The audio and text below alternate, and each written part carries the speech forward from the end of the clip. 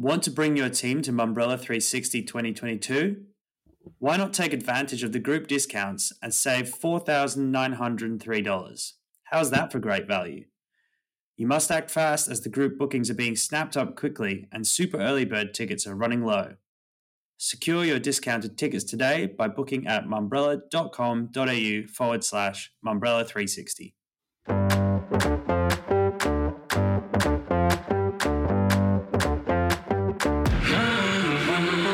Welcome to the Mumbrella Cast. I'm Damien Francis, and apologies up front for the extraordinarily croaky voice this week. Turns out that as soon as you send your kids back to school and daycare, you come down with an immediate and significant cold, and it's quite horrendous. But I'll carry on. I'll struggle through for the greater good of media and marketing news, and to help me break that down this week as I bunker down in my house, wrapped up in a very strong blanket, is Mumbrella's managing editor, Olivia Krimmer. Hello, Damien. And Mumbrella Cast producer and journalist in the freezing cold, apparently, Melbourne, Callum Jasper. Hello, Damo. Looks like a t-shirt to me from here, but... This is why we don't record this on video, mate. Let's move on swiftly. Later on in the podcast, Liv is going to be chatting with Katie James, head of digital at Flybuys, about the importance of user privacy to Flybuys. We probably have a few different teams that will touch on privacy in some way because it's such an important part of what we do. You know, at the end of the day, the point of Flybuys is to be able to identify a customer and provide personalised experiences off the back of what we know about them. The sensitivity that comes with handling users' first-party data. If the data points that you're connecting are so subtle that it makes a person feel uncomfortable about how you work that out, you've probably pushed it too far. Whereas there's still a number of high-value activities that drive the right outcomes for our partners and for our members that don't push that boundary too far. And learning following the split from Coles. I do think that if I could go back now and address that, we would phase out the scaling over a longer period of time. I think we tried to go from 0 to 100 in terms of team growth too quickly. But before we get to that, Cal, the news of the week. This week, we're going to be digging into what have so far been our two most read stories of the week, Damo. Those being Omnicom Media Group appointing dual CEOs at Australia's biggest media agency, OMD, and the changes going over at SCA's Triple M with the departure of two big names in the matter of weeks. We'll see how the station is looking towards the end of the year and whether the changes touch on a wider conversation going on in regards to radio. Omnicom Media Group appointed OMD Managing Director Laura Neese and Chief Digital Officer Sean Whitnell as co-CEOs this week, ending several months of industry speculation around who would be replacing Group M-bound Amy Buchanan. CEO of OMG, Peter Horgan, said that the appointment of co-CEOs follows a history of success with leadership partnerships at OMD, and given the size and scale of OMD Australia, there is no better time to revisit this winning formula.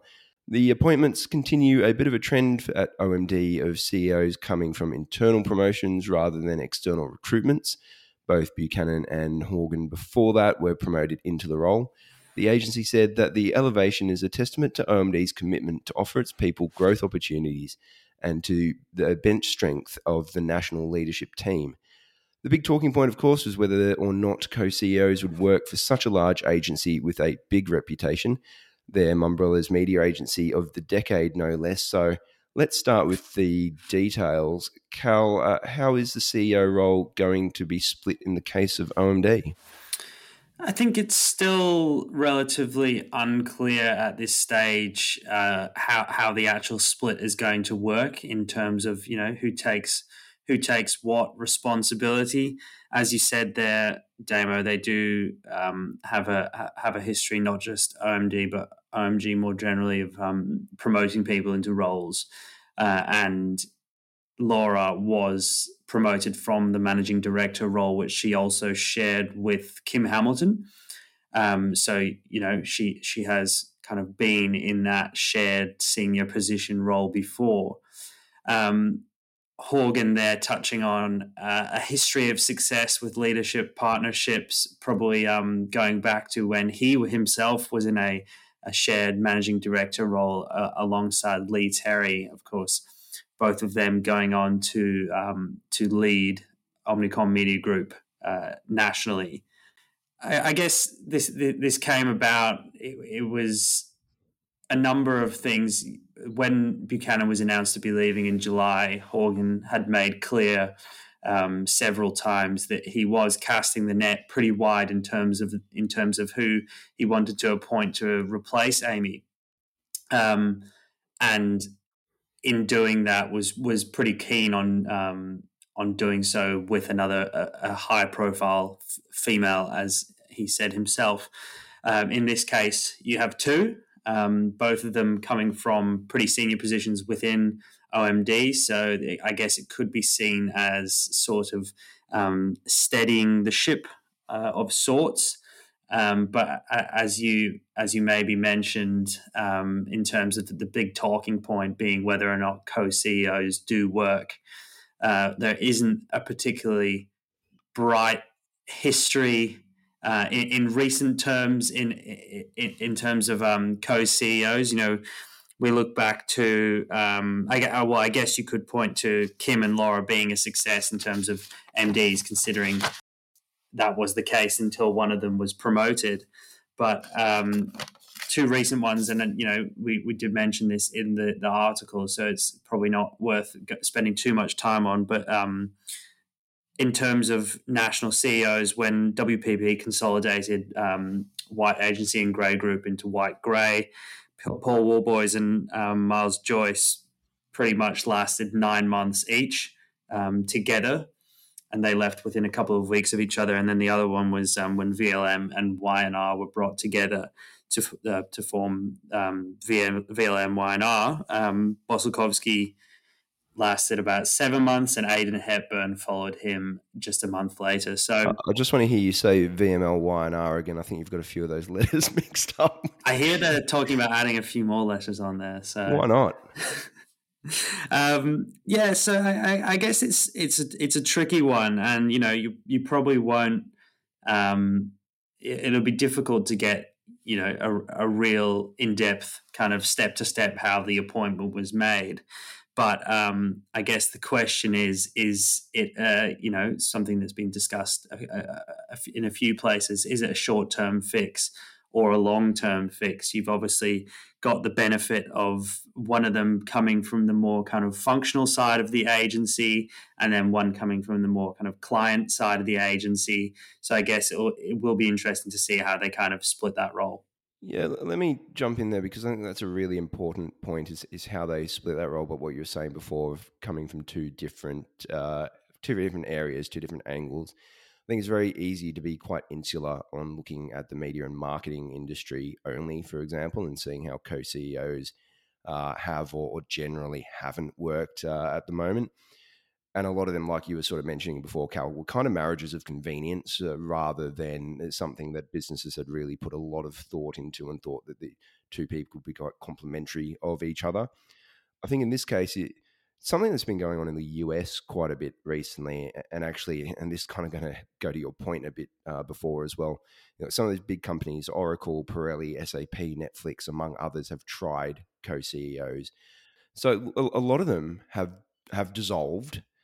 But the point of a lot of the research in the US, particularly around the benefits of co-CEOs, is saying that if you get those two people with different skill sets, and then you can share out the role of the CEO a lot better, which is pretty important when it comes to media agencies in particular, where we know that the amount of work that they're doing outside of what the scope of a media agency was 5-10 years ago is significant now.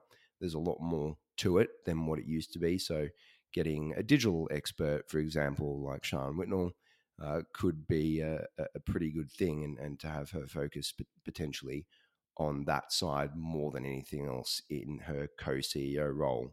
But INSEAD's done a lot of research on it, and I'm going to paraphrase parts of the research coming out of there, which is essentially saying, look, it's a lot about interpersonal processes, soft skills, leadership, personality, corporate culture, and national culture. And so I guess when you apply that to OMD and you look at the corporate culture, which, they've provided a fair few examples of how they've been able to manage co-leadership structures. The national culture, maybe that's not so apparent in our market anyway, but then the leadership personalities, there's potential that this could work quite well. So look, let's see, but it is interesting to see such a large agency go that way. Liv, I'm sure you've got a few ideas on this as well. Yes, the one thing that I was going to raise, Damien, which hasn't been discussed as yet in all of this, is the pay. You've now got 2 senior people with CEO in their title, which you would expect comes with a substantial pay bump. So either the agency is now spending more on that senior role as opposed to having one person in it, or those 2 are being paid substantially less than their predecessor, which also doesn't seem quite right. So while it might be a nice trend and keep the peace internally for a while with regards to having, both candidates who can do the role quite well stepping up into that co-management position, the long-term impact is, what's going to be the ramifications then at a pay level in particular? Is it going to cost the business more? Have they not got the pay that's deserved, etc.? So that's something else worth considering when these announcements are made. I think speaking to a few people in regards to this, something really interesting came up, and this was, I guess, you look at their sister agency, PhD, who recently had a restructure of their senior leadership team. They also had joint managing directors in Lucy Formosa Morgan and Stuart Bailey, and then the changes that happened there resulted in Stuart Bailey being promoted and Lucy left the agency. I think you kind of have these decisions that you have to make at a certain point. And what someone said to me, is it worth making one person really unhappy and everyone else is really happy? Or you kind of try and balance a few things, and what you end up with is no one is really satisfied. I think the really interesting thing, kind of seeing, Liv, you mentioned there, is how it kind of progresses in terms of not only pay, but kind of who kind of rises to the top in terms of, are they trialing out both of them in the role? They're going to see who works. And then when you look at the actual dealing with clients, I think the impression that I've got, and I know it's kind of conflicts a little bit, but I think traditionally across the OMD structure, they've kind of allocated clients to a few different people, and they kind of take them on in terms of responsibility. But then again, Amy was also very kind of hands-on in terms of her kind of influence across the agency, and I know Hawgs is as well on a kind of group level. So I think people will kind of be looking at this as in, how does the agency really get any bigger as it currently is? Because you look at some of the clients that they've got the VicGov, New South Wales government, they've got Qantas, Belong, Suncorp, just to kind of name a few that they kind of have, they've got their bases covered in most of the major categories.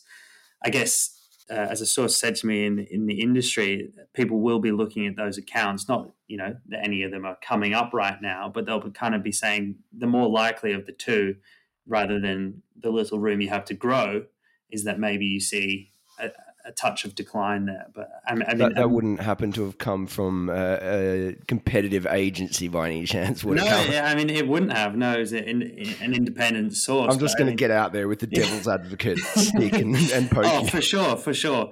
And with the great job that Amy has done in those kind of 5 years in charge, and they've kind of exponentially grown. Who knows? Maybe she was thinking, where can I take the agency from here? What's the next step? Speaking of next steps, and I'm going to warn you, there's a terrible pun coming up, but I'm really proud of it. It's a great dad joke. We're going to be talking about the changes at Triple M as the Moon Man blasts off. At the start of the week, SCA released a very brief message announcing that Triple M breakfast host Lawrence Moonman Mooney had departed the show, with SCA now setting on Mark Geyer alongside Jess Eva and Chris Page as the new host lineup. This follows the departure of Mick Molloy a fortnight ago, with the station then announcing its slate of new rush hour drive shows locally replacing Molloy. These are some pretty big changes to Triple M's lineup after a year where results have not been particularly great for the station, and the fallout from Moonman's departure seems to be growing. Cal, what's the latest on the Triple M and Moonman situation? So this kind of emerged at the start of the week, and after SCA sent out a very, very brief release, as you said there, basically saying Lawrence Mooney has left the show. We thank him for his 5 years of service, and that was about all we heard from that camp. We've approached SCA for comment, and they're definitely not engaging in that at the moment. Obviously, there are some kind of headlines floating around, and after doing a bit of talking around the industry, there's some alleged kind of off-the-record allegations that he has been behaving, I guess, in an inappropriate way towards, in the workplace, which has led to the current situation that we see. He was off air for 2 weeks prior to the announcement. I haven't been listening to the show every day, but again, from all accounts, there was no mention of him being off the show. It was just kind of business as usual.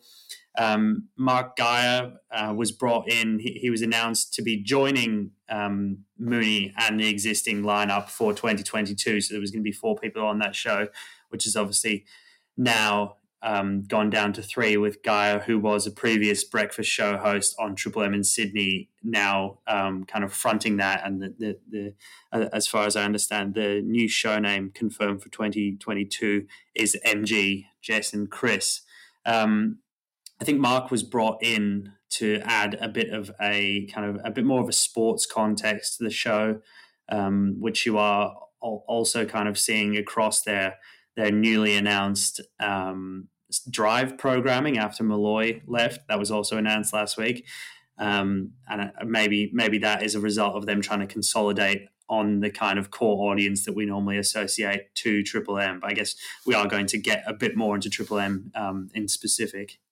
Yeah, look, they've just done, or they had recently done, some pretty significant promotions around Moonman on outdoor and things like that. There was a lot of money being pumped into promoting that show, and as we've talked about, the ratings haven't quite been where they needed to be. Cal, buyer's perspective, I know you've talked to a few buyers out there in market, but Triple M seems to be at a bit of a crossroads at the moment. How is this affecting the thoughts on them in the market? Yeah, so I mean, it is a tricky one, because at the moment, with the kind of Mooney stuff being very much up in the air, I don't know if many people are really wanting to kind of put their thoughts publicly until it kind of all the dust settles of sorts. I did have a buyer say to me that they thought that Triple M had kind of lost their way a little bit, and that we did cover on the radio ratings last week, but this year they've kind of seen their share kind of fall quite significantly in the middle of the year, and then sort of plateau as we come to the end of the year. And this is something that we've spoken about all year, where FM stations have taken a bit of a hit. But as speaking to Steve Allen from Pearman Media, he kind of gave me the impression that he thought that SCA have kind of dealing with a few issues at the moment, and they're under pressure with their programming, particularly in Sydney, and now in Melbourne, you've still got that a little bit more consistency going into the new year, but now switching out your drive and breakfast programming, which are your 2 most important programs of the year. I think they wanted to really kind of focus on fixing the problems before kind of being on the front foot, and that is, as we've seen with Dave Cameron, I guess being a bit more quiet in terms of the media approach. But I think he was confident, Steve in particular, that Triple M could get a hold of this. But as these things happen with what you just talk about, with kind of going out and promoting, and then also the host getting bedded in, we probably won't see those results for about 6 to 12 months. Yeah, I was just going to say, I feel a bit sorry for Triple M and SEA at the moment. 11 seems to be the unlucky number because we also had Malloy earlier this month announced that he's stepping back and after 11 years. And it was the Hot Breakfast last year announced that it was ending after 11 years. So maybe it is time for a shake-up at the station. Perhaps all of these departures are actually a good thing for it, and it needs some fresh blood to come in and revitalize it for the listeners. But yeah, definitely if you're Dave Cameron, you're probably sitting there thinking, okay, what next is going to be thrown at this poor station? Liv, there were reports that the remuneration of Moonman in particular was surprisingly high for someone in that position. I believe there were reports of it initially starting around the $750,000 per annum mark and then moving significantly north of that. One would suggest the economics of that are quite hard to justify. What are your thoughts on that? Well, especially with, share dropping and audience cume dropping, you would imagine that someone being paid that much, there would be questions asked at senior levels. Having said that, I guess a lot of the talent in the Australian market, and we've seen this across TV and also radio, a lot of it just comes down to how good a negotiator either the individual or their representatives are. So the fact that, he has been there for a long time, maybe just a fact that then that's why his pay was so substantial. Again, with other talent in the market leaving the station, obviously you've got money there to tap into then. So as others left Triple M, that perhaps gave those who remained a chance to say, well, if you want me to stick around, you're going to have to pay for it. So it is surprising, but also not that uncommon. I fear that is actually very common in the market, and because it is a relatively tight market when it comes to radio talent, I think that the networks unfortunately sometimes just have to agree to those expectations when it comes to dollars. Yeah, I was actually doing a little bit of research into trying to find out how that kind of proposed figure stacks up across the industry. And I guess the big one that you'd probably expect are Kyle and Jackie O. And I think the number that I read, I apologize if I've taken this figure from somewhere. I can't actually remember where I read it, but they're on $5 million each. And you also had Kyle going around kind of talking around about how they'd signed the biggest contract in radio history or something along those lines. And then I guess around another couple that were quoted around the millions figure. You have Marty Sheargold, Ray Hadley, Neil Mitchell, Fifi Box, Sam Pang, and then obviously Mick Malloy. And then you're not even getting into the kind of Ben Fordham and Russell Howcroft sphere there.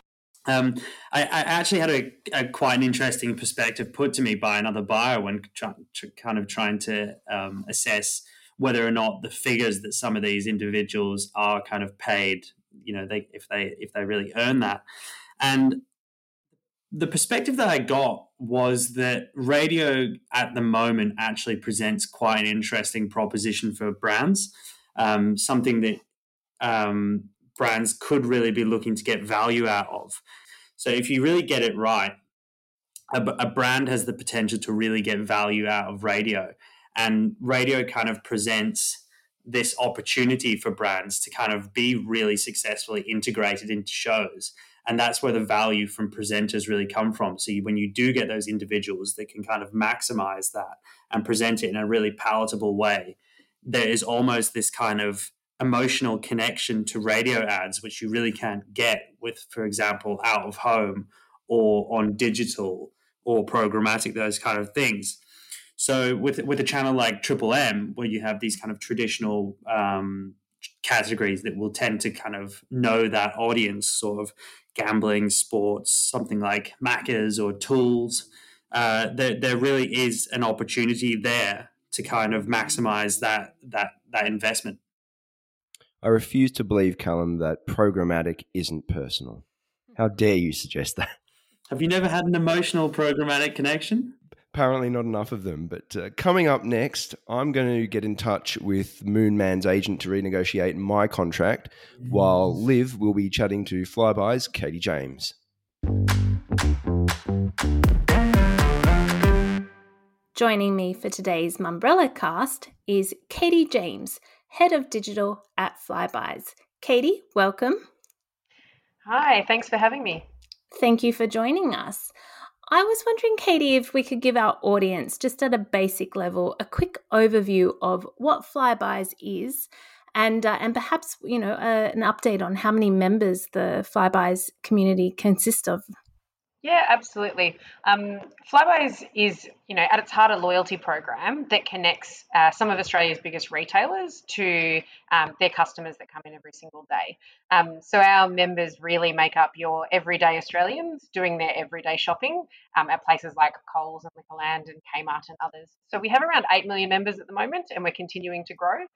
We've got big aspirations to keep growing within that space. So really what that means is that 1/3 of Australians are a part of the Flybuys program. And very importantly, when we talk about our members and our 8 million number, that's about being active as well. So for someone to be counted as a member of Flybuys, they have to have collected points at least once in the last 12 months. So that's the number of people who've been active with Flybuys in the last 12 months. Okay. And your role is obviously Head of Digital. Can you tell me a little bit about the role of the marketing and digital function at Flybuys, and I suppose what the key aims for those divisions are within the overall business?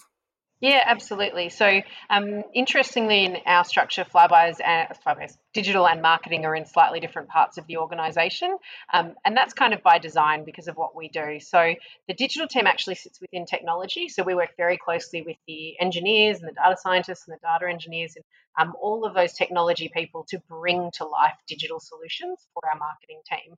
And so, our marketing team operate like many other marketing teams. They're out there running brand campaigns, they're doing lead generation activity, and they're driving the message of Flybuys to our members. What we're doing is working as really one of their critical enablement functions to provide them with digital solutions, whether that be an experience, something that we do in the app, a tracking capability, a personalization piece. We're providing those solutions that allow marketing to continue to scale their activity and deliver more campaigns and more activity to market. Okay. And you mentioned there, 8 million active members. That is a lot of members to keep tabs on. And you mentioned there the app as well. What are some of those, I suppose, key provisions that the digital function provides then and for members? And then, to your point about growing membership. Yep. So we look after all of the digital assets. So we look after the two primary assets that our members interact with are the Flybuys app and the Flybuys website. And then what we do internally is we break down the features that are available in that app into a few different teams. So when you're talking about something like Join, we've really grouped together the ability to join the program, the ability to log in, the ability to view your profile and understand how you've interacted with the program. All of that's to do with acquiring a member, and we have a product team and a digital team who are wholly dedicated to working on that particular capability. So the kind of work we would do with marketing is continue to optimize that funnel. So look at where are people dropping off, what pain points are we seeing within that actual funnel of how people join the program, where do we have tracking in place, how can we understand in a richer way how your campaign activity is helping to drive those numbers, and then we look at the further iterations or improvements to those programs that might be needed. So with login, it might be, okay, at the moment we only provide the ability to log in with an email address and password, but people would like to use mobile number, or people would like to use sign in with Facebook, or those kind of capabilities. So that's the part where it's almost a joint partnership with marketing, looking at what do we offer today, what are the list of things we could do tomorrow, and what value do you think we can drive with those. Because we have UX design within our space as well, that when we get to that value question, we do a lot of customer testing. So we'll look at a multi-year roadmap of things we could do, and then start to break down from a customer perspective what's going to drive the biggest impact, the biggest outcome. What are people screaming at us the most that they'd really like to see next in the program? And of course, you mentioned the email address, phone number. Data and personal data is such a big topic at the moment, and particularly privacy and security around that. Is that something your team is particularly concerned with at the moment, and are there any actions within the team at the moment to address those topics? Yeah, we're actually working on something right now within that space. We probably have a few different teams that will touch on privacy in some way because it's such an important part of what we do. You know, at the end of the day, the point of Flybuys is to be able to identify a customer and provide them personalised experiences off the back of what we know about them. So I think that most things that we build have a lens of does a member see this as a fair and transparent process, and do they get reasonable value in return for what they're giving up? So we're going through a slight change at the moment. You might have seen in the market we've got some new partners coming into the program, and when those partners come on board, we're also making some changes to how the big retailers within our program can communicate with our customers. And so what the digital team has done is work very hard on what level of experience we need to deliver to a customer to explain to them what's changing and give them the right level of control as to what they will and won't use within that program. I think brands that are going to go really well in this world where data and privacy is more prevalent are the brands who are prepared to be really open and transparent around what they would like to offer to a customer, but are also prepared to give that customer a choice to say no. And that's what we've been working on at the moment is what is that balance between the two where we want to add new features and like features and offers to the program that require us to make a change. How do we show you that you're going to get that value in practice, but still let you control whether you see that value or not, and whether you'd like to keep engaging? And that really comes down to getting to a granular level of what can people opt in for, what can they out of, and how do you continue to engage with them in the way that's most relevant to them, which includes being respectful of what they do and don't want to share. Yes, well, you mentioned there, personal choice, and Flybuys, I suppose, was a visionary in regards to the importance of first-party data, which is what Flybuys has built its platform on. Have you seen any significant changes in terms of how consumers and members are engaging with the platform in terms of the volume of data or the sorts of data that they're willing to share? Yeah, it's definitely changed a lot. And while Flybuys is like that's exactly how I would describe it. We're very lucky that the move towards first party data is really the bread and butter of what we do. But it doesn't change the fact that we've also had to adapt quite quickly to some fundamental technology changes. The removal of third party cookies in the advertiser ID by iOS still has a practical impact on everybody because even though it might not be the only identifier it has, if it's the one we're using, we need to change and we need to move away from these things. So it certainly has had an impact at that level in terms of we've still had to shift some things in our app and in our processes.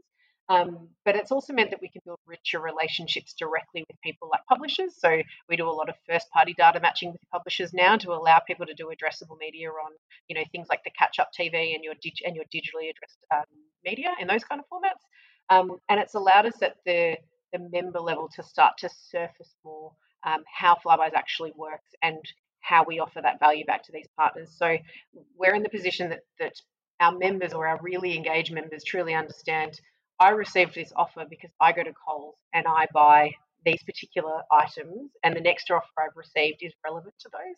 And I think probably the slight difference there is that, like, it's almost like I think what comes out in our testing is the creep factor or the creep test. Sometimes you can't really connect the dots on why something ended up in front of you that feels a bit relevant, but say it's your phone that seems to be, everybody's obsession of whether my phone's listening to me and that's how it worked out what's going on.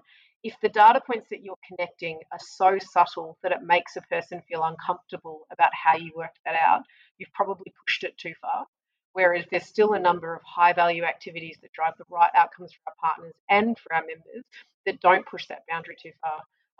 Flybuys had its, example of this. There's been case studies of this in the US or for many years now of certain categories. So we're highly sensitive when it comes to categories like nappies and newborn items and those kind of parts where if you make really significant leaps and you get it wrong, the impact to the member of getting that decision wrong is probably worse than the benefit you would have got for the extra person that you might have got if you took that more ballsy approach on those. So I think it's probably that balance of both of in Flybuys most of the time you can truly see why the dots were connected to put something in front of you so you feel more comfortable about it because you're comfortable in what you shared and how you got that in return. Mm-hmm. Interesting. what are some of the changes or pivots that Flybuys have had to make in the past 12 to 18 months because of those changes, whether it's online shopping or whether it's because of the lack of travel or because, people aren't able to go to certain shops, etc. Yep. Yeah.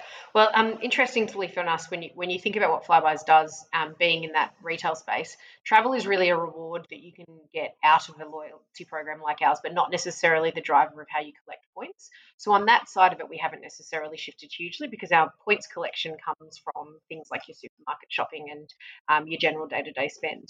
But what's shifted, or really significantly shifted initially, was the support that our partners actually needed during that time period. So people's behaviour in Australia, it was almost amplified. We were at the supermarket significantly more frequently because we couldn't go anywhere else. And so we went from a business that was kind of, in a cycle of just sending you out offers and activity every week for the things that you might buy to sending CEO updates around COVID policies and store closures and limits on particular stock. And that was a really quick and overnight shift because just fundamentally what our partners needed was a different level of support. They needed to be able to get out to a large cohort of their customers very, very quickly and explain what was happening in store. And by having a membership base the size of us, they're actually getting to a really reasonably large cohort of their customers by being able to use our channels to actually push those messages out. And I think in particular, it really helped with things like, toilet paper shortages and setting stock limits. It did mean an overnight shift in the offers that we sent out because one of the worst things you could do is send an offer to someone to get points for a particular product, and then when they go into store, there's no stock available. So it wasn't a lack of willingness from our, brands and suppliers to participate, but it came from more of a sense of, well, let's not offer people things that aren't going to be available when they get there. So I think it really made us focus in on the loyalty program. Flybuys has separated from Coles for about 2 years now in terms of being its own business, still operating for them.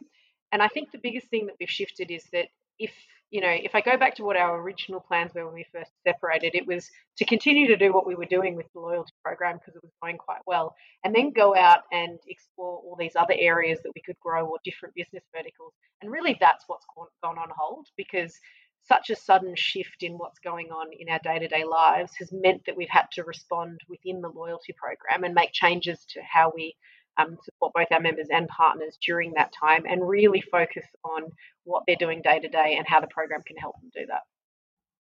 And so what, you mentioned there's a bunch of different things that you've had to do and reasons for it. Are there any key ones that you in particular are most proud of in terms of obviously having to turn them around really quickly or implementing something with, teams working remotely, etc.? I think what I'm also really proud of is that during that time frame, we still, as Flybuys, managed to grow quite significantly and take on some really big initiatives. So during last year, we took on the work to rebuild our rewards store, so the way you actually redeem your points end to end, from every single back-end technology involved in it through to the front-end experience and the UI that a member sees. We rebuilt that entire system end to end last year. And you can imagine that we went into the year planning to do that as a team together within an office space, and overnight that opportunity was taken away. And we still managed to deliver that within the time period that we were expected in a remote environment, and really move the dial in terms of how you actually redeem with Flybuys. And in some respects, it's just been bringing it up to the standard that people expect for e-commerce and, what would happen when you go and look at your fashion retailers. But in a loyalty market where, that's the space at the end where people buy and redeem, and it's actually quite unique paying with points. It was a really big piece to be able to deliver end to end. And I guess the other side of it is that's not the only thing we were working on. We went from a small team within Coles to a standalone business with half a dozen different squads very, very quickly.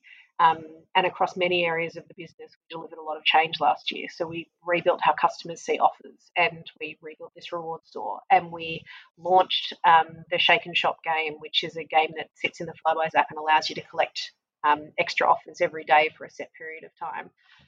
We were able to do all of these things and make changes in some other areas, all within a year where overnight we'd gone from working together to working remotely.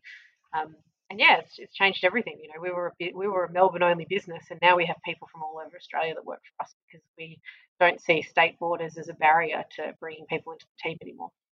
Yeah, that is definitely one of the advantages of the experience of the past 12 to 18 months, the borderless workforce, which is quite exciting, particularly if you have talent that you're wanting to tap into that sit in a particular jurisdiction. So that makes sense.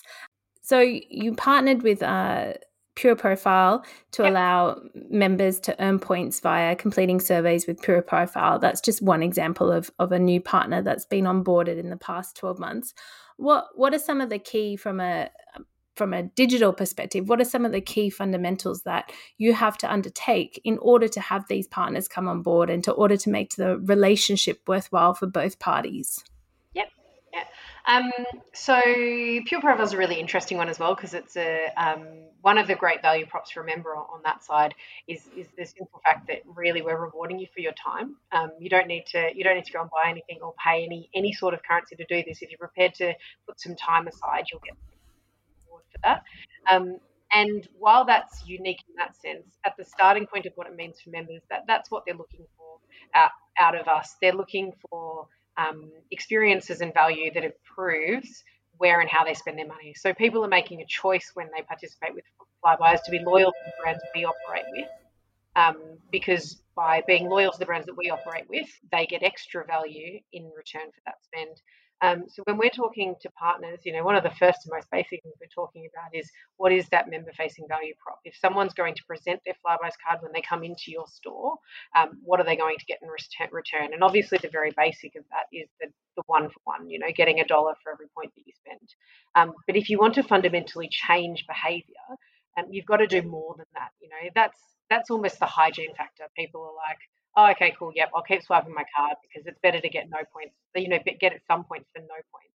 But if you're starting to look at, okay, I want to use Flybuys as a way to get someone who currently only buys from our fresh fruit and vegetable section to start thinking about buying within our deli, what are the links and patterns that we can see in that? So we would start looking at things like, what are the common links between people who shop in both categories, and can we find those in the people who haven't yet and start to target them in this space? So the value exchange for the member is I'm getting a richer points value for going and buying a particular thing, and the best versions of that are the ones where the member feels like I was just doing what I would have done anyway, and I got points in return for it. And the partner or the supplier looks at it and goes, I got access to a new customer, and that new customer is someone who might continue to use our product in the future. And that's when the harmony comes together in the perfect way. So that's really why anyone who engages in the program would see you get a whole range of different offers. So you'll get offers to try a new flavor of Coke if you regularly buy soft drink, or you'll get offers to buy things in the health and beauty category. From the partner or supplier perspective, they're trying to use these one-to-one channels as a way to encourage trial and usage and uplift within their products. And then remember, if we can get that balance right of whether an offer is either something that you already buy and we already know you're loyal to, or within the realm of something that behaviorally feels like you would be interested in, then you get extra value for that in terms of bonus points, and the partner gets that extra access to new customers that grow or change the dynamic of how their customers behave. Mm-hmm. Interesting. And we're talking there about partners in terms of the actual membership base and how people can earn points, Flybuys points. At a technology or outreach marketing level, are there any key partners that Flybuys works with, and in particular on particular like initiatives or aspects of the platform? Yeah, absolutely. So we've got, as all organisations do, we've got a long list of different technologies and integrations that we work with, but we do have some really key partners. And if I look at the marketing side of it, certainly my team, we're very heavy users of the Adobe Suite. So we're in the Marketing Cloud at the moment, so we mainly use it from an analytics and audience tracking perspective, and also from a personalisation perspective. So they're a really key partner. They're really key to what I was talking about earlier in terms of people-to-people matching. So they're kind of the linchpin that we use for our publisher relationships and how we actually match data for like audience work and for how we sell supermarket audiences, essentially. In addition to that, we work quite closely with trying to think of the others. Like we work very closely with a number of the publishers. So we work with Nine, we work with Seven, we work with Facebook, obviously. We work with many of the social platforms. All of them in terms of reach and outreach and how we run that from a tech-based technology platform. AWS is the platform that we use. So all of our solutions are built on top of AWS, and there's a range of different things in that ecosystem that come together to make the Flybuys offering. Interestingly, when you think about the core loyalty program, so how the Flybuys membership is managed, because we're a 25-year-old company, we actually have what is a custom solution in place. We call it FMS. It's our Flybuys management system. That's the heart of things like our points bank, our loyalty currency, and how all of those things are processed. But we are looking at modernising that and what we could do off the shelf, or who we could partner with at a grander scale to actually modernise that, because as fantastic as it's been for 25 years, it also becomes very unique, and you need to train your own people in how to operate and manage it. And while it uses known technologies, it's certainly not like going out and partnering with a Salesforce or somebody to run your CRM. But yeah, there's a range. We also work with Oracle. We use Responses. We use many marketing technologies.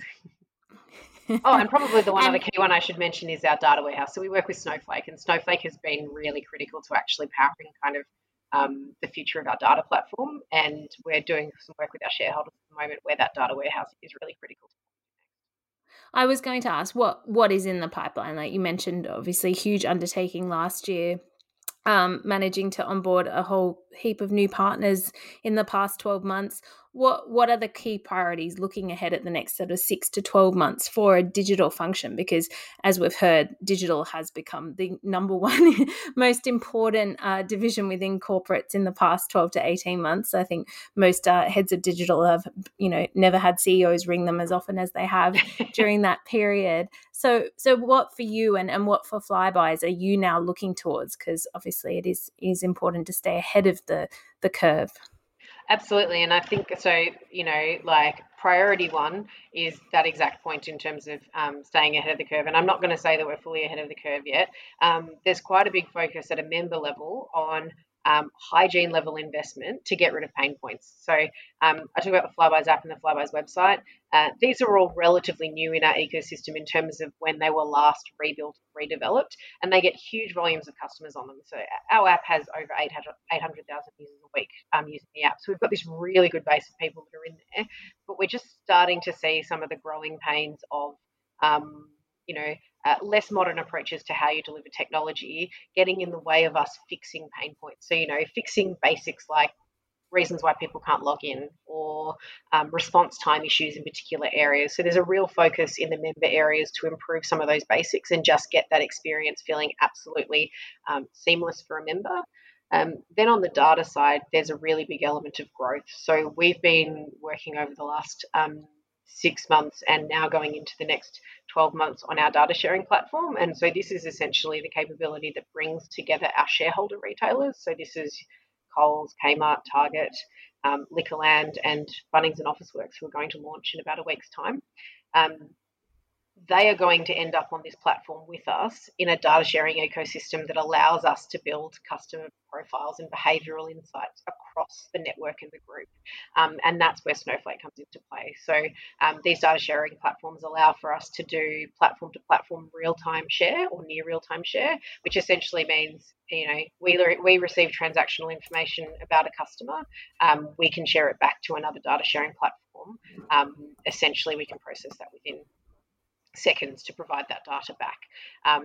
So that's more the strategic growth of how do we add more value into our partner network. At the member side, there's a lot of that hygiene work around the experience and how we just improve the quality of what we're doing today. And then on the member side, but facing our partners, there's a really big focus on integrations with our partners. So, Flybuys is readily available in Flybuys channels today, but we should make it more available directly in the channels that the retailers operate. So if you're a regular customer of Coles Online, you should have a choice whether you come to the Flybuys app to find out what Flybuys offers you've got, or whether you can get that information directly from Coles and its ecosystem. So there'll be a real focus on what services and solutions we provide back to those partners that allow them to deliver Flybuys personalisation within their own channels. Interesting. Yeah, that data sharing, I can only imagine the minefield that is there, because all of those partners have their own protocols and platforms and partners, etc. So I can imagine that is a huge undertaking for you and the team. Yep.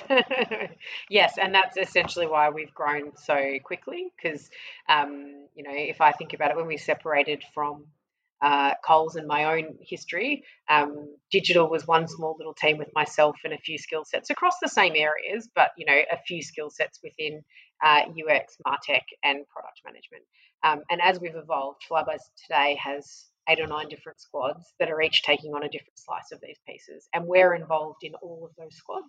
But that also essentially means that that's 8 or 9 different streams who are going after a range of priorities based on the part of the business that they're responsible for. Yikes. Yeah, that sounds like quite an undertaking. I do not envy you. Just on that then, given that you've had, this substantial growth, both as a function, as a company, as an entity, as a platform, what would you say have been some of the key learnings from the past sort of 12 or even past 24 months since you separated out of Coles? What would you say are some of the key learnings? And if you could go back and redo something with hindsight, is there anything that you would do differently or would tweak to better implement it? Yeah, I do think that if I could go back now and address that, we would phase out the scaling over a longer period of time. I think we tried to go from 0 to 100 in terms of team growth too quickly. So, as soon as we had our new team structure embedded in the organisation, we tried to build all the teams at the same time. I think we've learned from that, and we're kind of narrowing our focus a little bit more now and realizing, trying to add 70 people to your organization during a pandemic is really hard. And that's what I would fundamentally change. I would narrow these lists down and go, okay, let's start with team A. Let's go after that team. This is their mission. This is their focus. Get them up and running, get them humming, and then move on to team B, team C, and so on. And that's what I would say, kind of to anyone going on a similar journey is really hone in on your use cases and the priority of those use cases and deliver them accordingly, deliver them in a sequential order accordingly, because you can absolutely go after all these things at the same time if you've got the funding and the commitment to branch out, but it's very hard to scale that quickly. And we got through a lot of it, but I think we would have got through it in I think we'd be in a better place if we just slowed down a bit on some of the growth targets. And in terms of your channels, so the app and the website, etc., are there any key things that you're looking at either adding or changing or implementing in the next sort of 6 to 12 months? Are there any sort of key trends that you're keeping an eye on to make that user experience more pleasant? Yeah, so I'll talk about the app initially, and this is much more of a technical piece, but it's really important to the value that we eventually drive for members.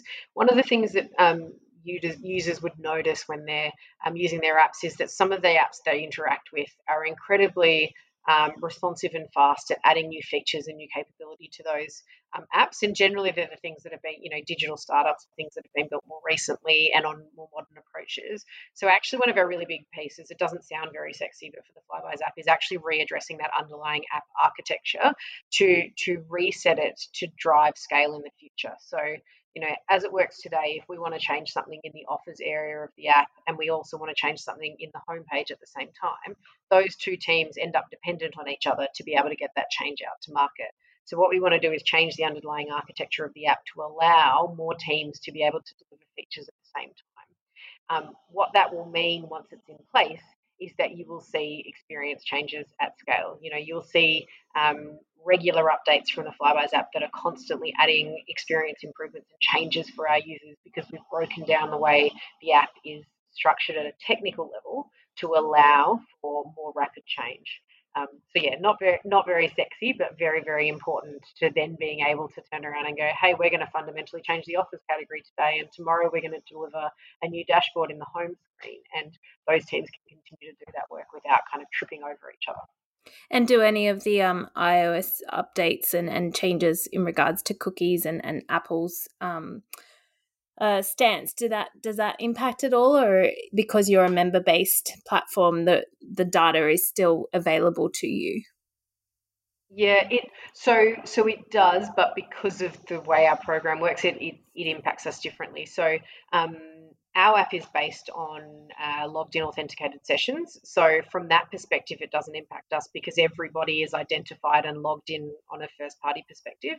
But those transparency frameworks and the things that they're adding, they still affect our ability to use channels like push and our ability to use location services and those other capabilities. So if I take that way back to the earlier conversation around how transparent we are with our members of why we're doing things, we're very focused on always asking our members for permission or the ability to do something in context with when we're going to be able to deliver them value. So really those iOS changes have just heightened the focus on when we deliver new features and when we deliver changes, how are we explaining those changes, what options are we giving the member up front, and then how do we embed them. So yeah, it's an interesting one because we have had the same challenges of everyone where it's a bit of guesswork with some of the iOS changes as to what the impact's going to be when you try to release your next version of the app. But most of them, as you break them down, you can continue, if you've got a model like us where you're relying on logged in traffic and it's first party, you can continue to make it work. You just have to really invest time and energy in explaining that to customers correctly, testing how they're going to respond to that, and presenting your message in the right way so they understand why you do what you do. And if just to finish off, if I was to sit down with you again in 6 months' time and see how some of these initiatives have gone and what the what is success, what does success look like for them, what would you like to say? What would you like members in particular or partners to say about the improvements to those various platforms? So from a member perspective, I'd 100% it's about people rating and loving the Flybuys app, and that the pain points are gone, that they see it as an app that's always really helpful and handy to them, and always up to date with the things that they need to engage with the program. From the partner perspective, I think what we really want to see, because it is about these data platforms, is that partners are talking about how much more they understand their customers and the rich insights that they're using to make decisions based off the relationship they've built with Flybuys. That what they're getting back from us is such rich and useful information. It's helping them improve what they put back in front of customers. These things are definitely coming. I also just, with two big partners launching, we also just want to see everybody really active and excited to shopping at these new partners. And I think that that's just like the launch pad for doing greater experiences with some of Australia's big retail brands that drive great kind of Flybuys integration in their stores. Well, Katie, thank you so much for your time. I really appreciate it. It's been wonderful having you on the Mumbrella Cast, and look forward to seeing some more of those developments as they come to market. Great. Thanks so much for having me. Cheers. And that's it for this week. Thank you very much, Liv and Cal, for joining me. We will see you next week. Thanks, Damien. See you then.